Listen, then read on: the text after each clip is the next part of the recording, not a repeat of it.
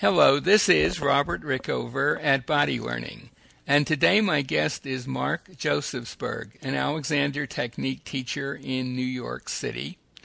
And our topic today is going to be the different styles of Alexander Technique teaching. What are the different ways of teaching that a student might run into if they have Alexander lessons?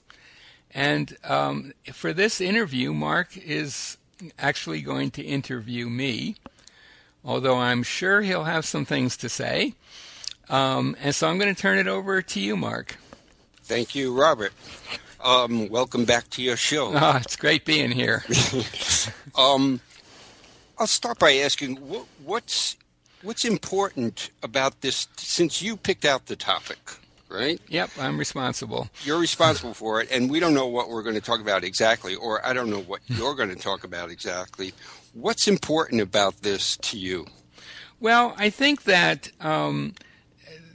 it's always, pretty much always been true, certainly since Alexander's death, and I think even before, and he died in 1955, that there's really no such thing as a standardized Alexander Technique lesson. There have always been different approaches to teaching. When he died, there were several teachers who created their own training courses for teachers and who have been very influential in this work.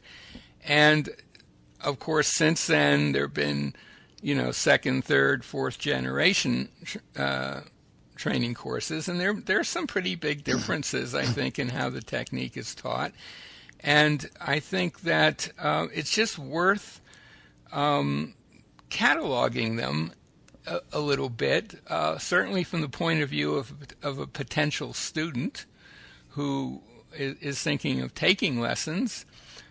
So they have some idea of what the various possible ways of teaching they might encounter. And I think certainly someone who's thinking of joining a teacher training course might want to have some idea of how their course fits in with these breakdowns. And I want to say right off the bat that I don't want to make this a judgmental thing that some ways of teaching are better or worse than others. My own take on it is that there are excellent teachers in every one of the various possible divisions. Let's say of this is more just to kind of get the information out there. Okay, yeah, I'm interested in these divisions you call them, and you also call them categories. Well, I have I came up with 5 categories in which there's, I think, there's a range that you could find teachers in, and I think the most important one, at least from my perspective, with the 2 most important, let's say, is one, teachers who are more interested in working with a student's thinking as opposed to more interested in doing hands-on work. Now, obviously, almost all teachers do both. So it's not a division so much as a range. I think there are some teachers that do very little speaking, and there are some teachers who use their hands very sparingly, and there are some teachers who don't use their hands at all. Mm-hmm. So that's an important distinction, I think, for anyone who's contemplating taking lessons, that there is this difference in a different approaches to teaching the basic principles of the Alexander Technique. Mm-hmm. So that's one of 2 that I consider probably the most important. The second one, which is a little bit related to it in some ways, is the range in terms of how much emphasis a teacher puts on basic Alexander Technique principles however they understand those principles, versus how much emphasis on using certain specific procedures for teaching the work. Like Most of those procedures were developed by Alexander himself, and he used them in his own teaching. There are a few that have been added since his death. And I don't want to imply that a teacher can't do both of those at the same time at all. I think most teachers who emphasize procedures using just a few standard procedures in their work would say they are working with the principles of the technique, and indeed I'm sure they are. But there are teachers who feel that the procedures are, in a sense, less important, and wouldn't feel it would be a terrible thing to just not use most of them. Are you talking about procedures like whispered ah, hands on the back of the chair? Yes, the standard, there are about a half a dozen. Whispered ah, hands on back of chair. I guess table work could be considered a procedure, chair work, the monkey.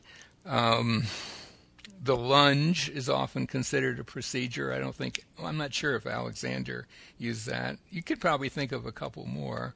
But there are some teachers who would argue that without using those procedures, you're not really teaching the Alexander technique.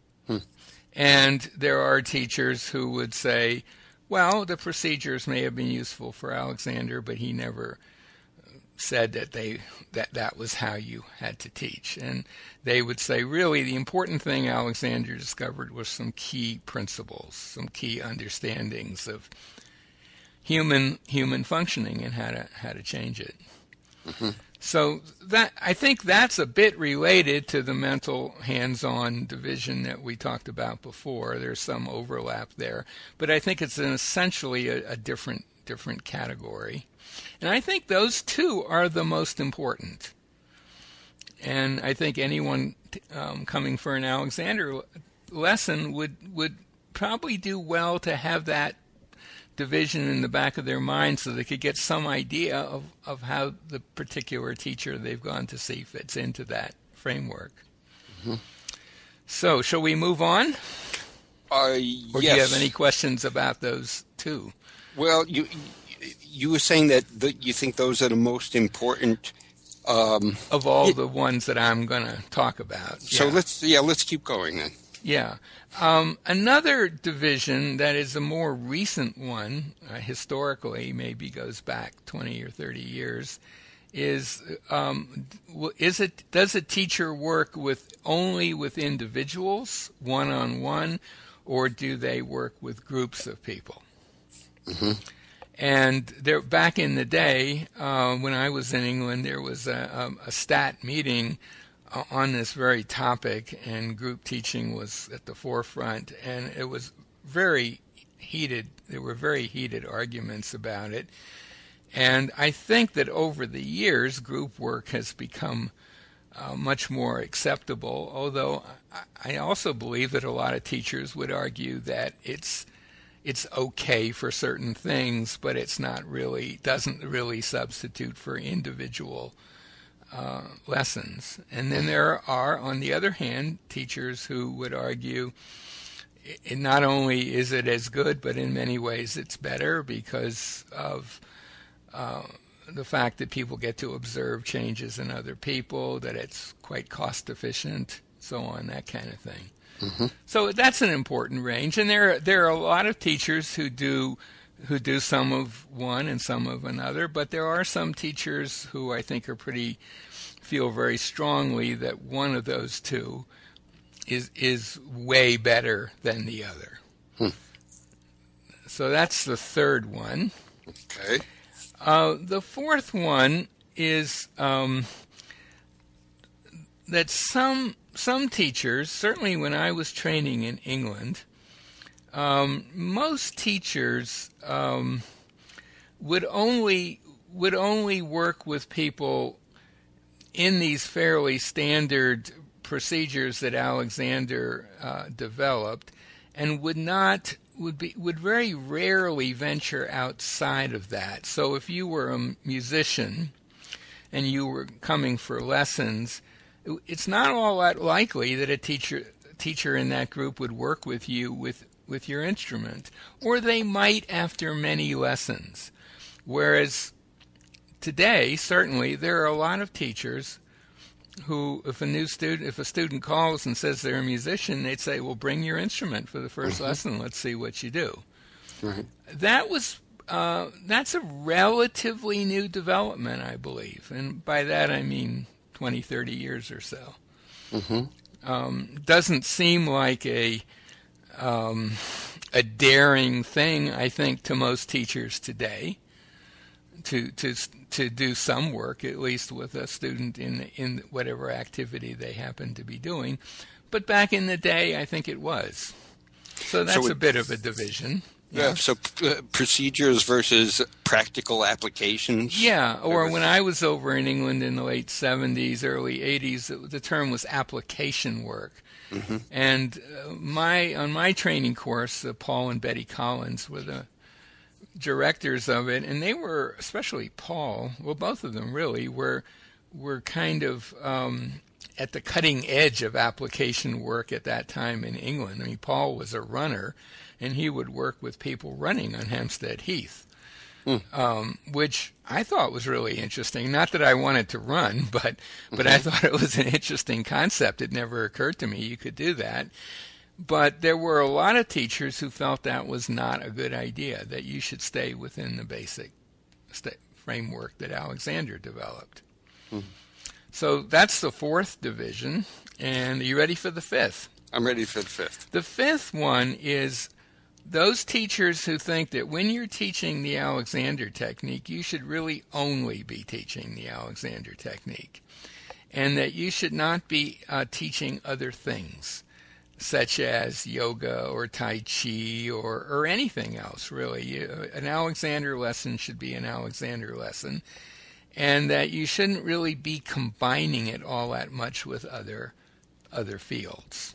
And on the other hand, there are a lot of teachers, say, for example, there are a fair number of musicians who've become Alexander teachers, and they may teach pretty standard Alexander lessons, but when a musician comes, part of what they might do is not just work with them playing their instrument in an Alexander way, but they might actually be working with them musically as well, offering, musical suggestions.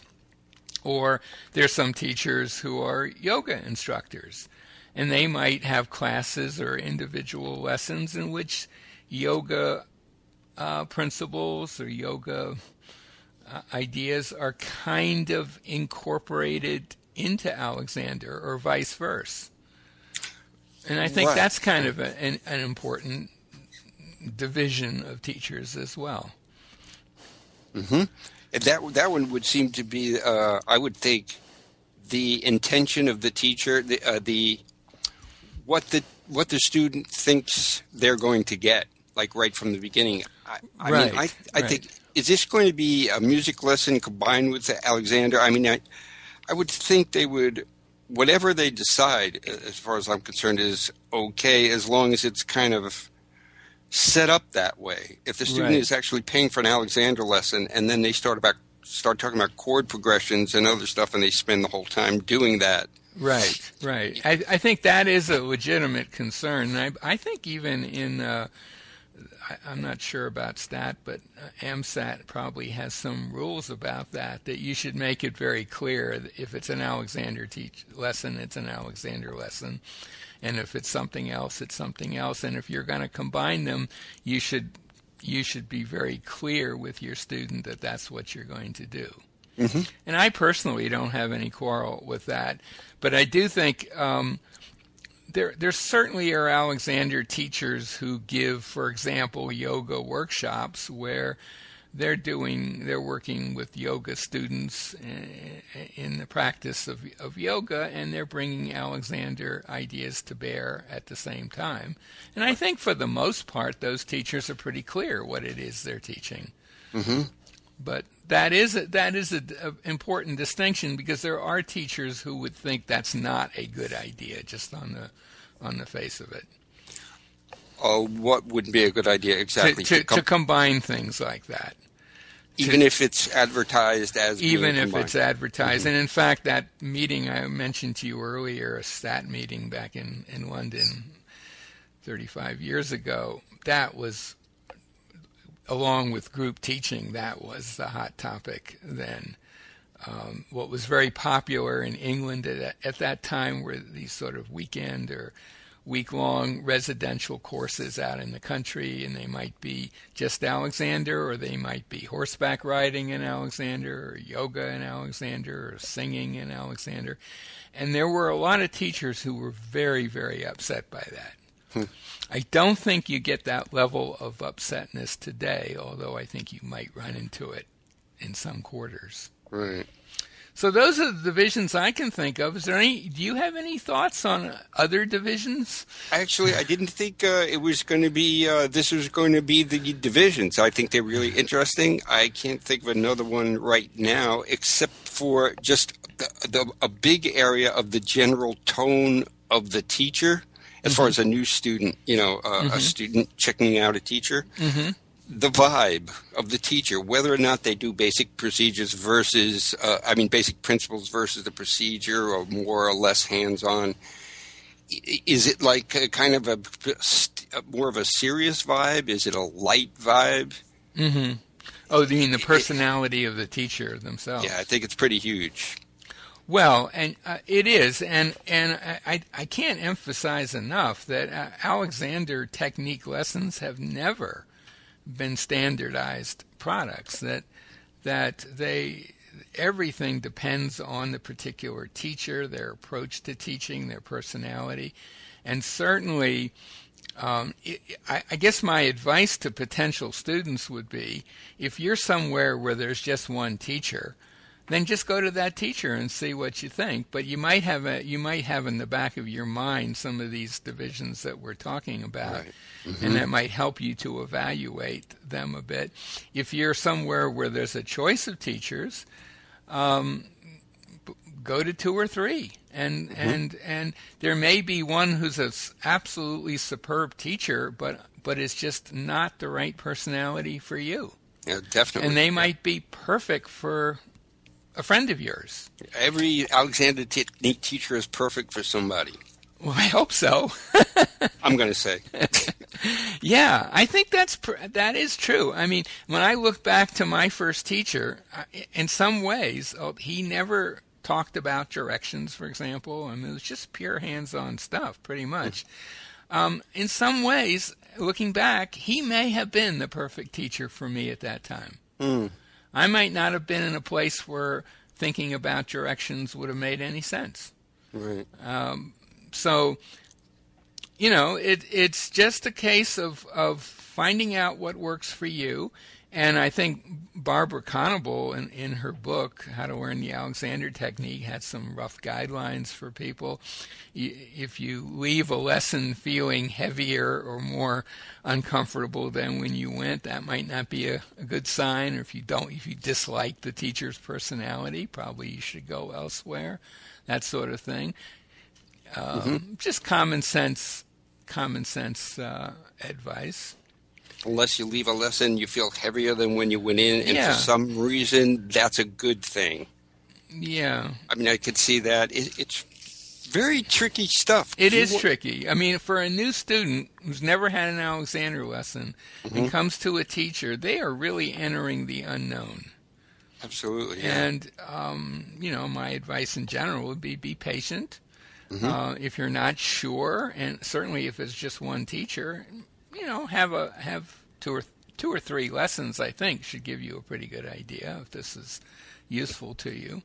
Might not be a bad idea to check out some reading material, either a book or some websites, a podcast or whatever. Sure, whatever. I mean, anything you can do to inform yourself is likely to be helpful.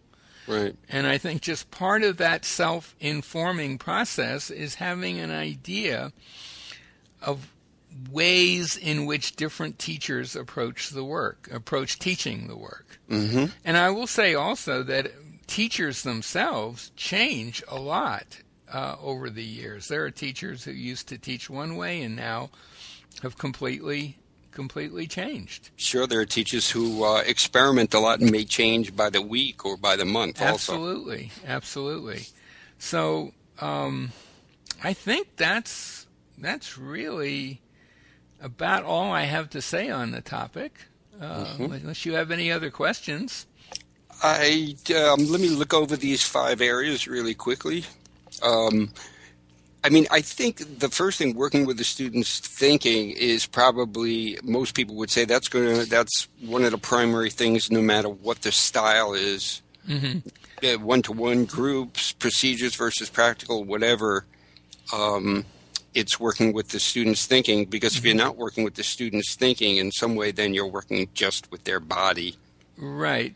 Well, and then I think feeling. It's a little bit how you would approach a new student. I think there are some teachers who would not want to get drawn into a lot of discussions about things like Alexander directions or whatever. They just want to give students some experience. Now, Walter Carrington, for example, who's a teacher I had tremendous respect for, once told me that he did everything he could do to avoid any mention of the Alexander technique for the first 10 lessons with a new student.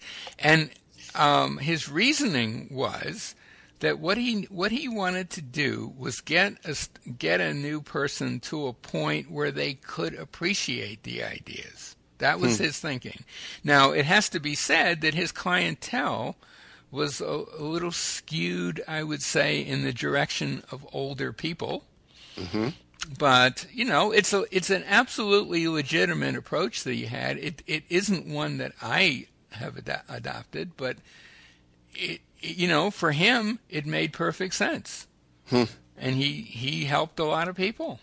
Yeah. And ran a very successful training course, and he's had a huge influence on Alexander teaching today.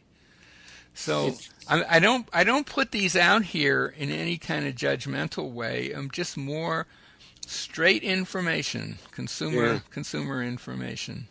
Yeah, in that way, I have no more questions. I think they're really interesting, divisions, sort of. Yeah, and if anyone listening to this podcast can think of a basic division that I've missed, please let me know. I hope at some point to write a little blog on this topic, and if you, the listener, have a basic division that I've overlooked, please let me know.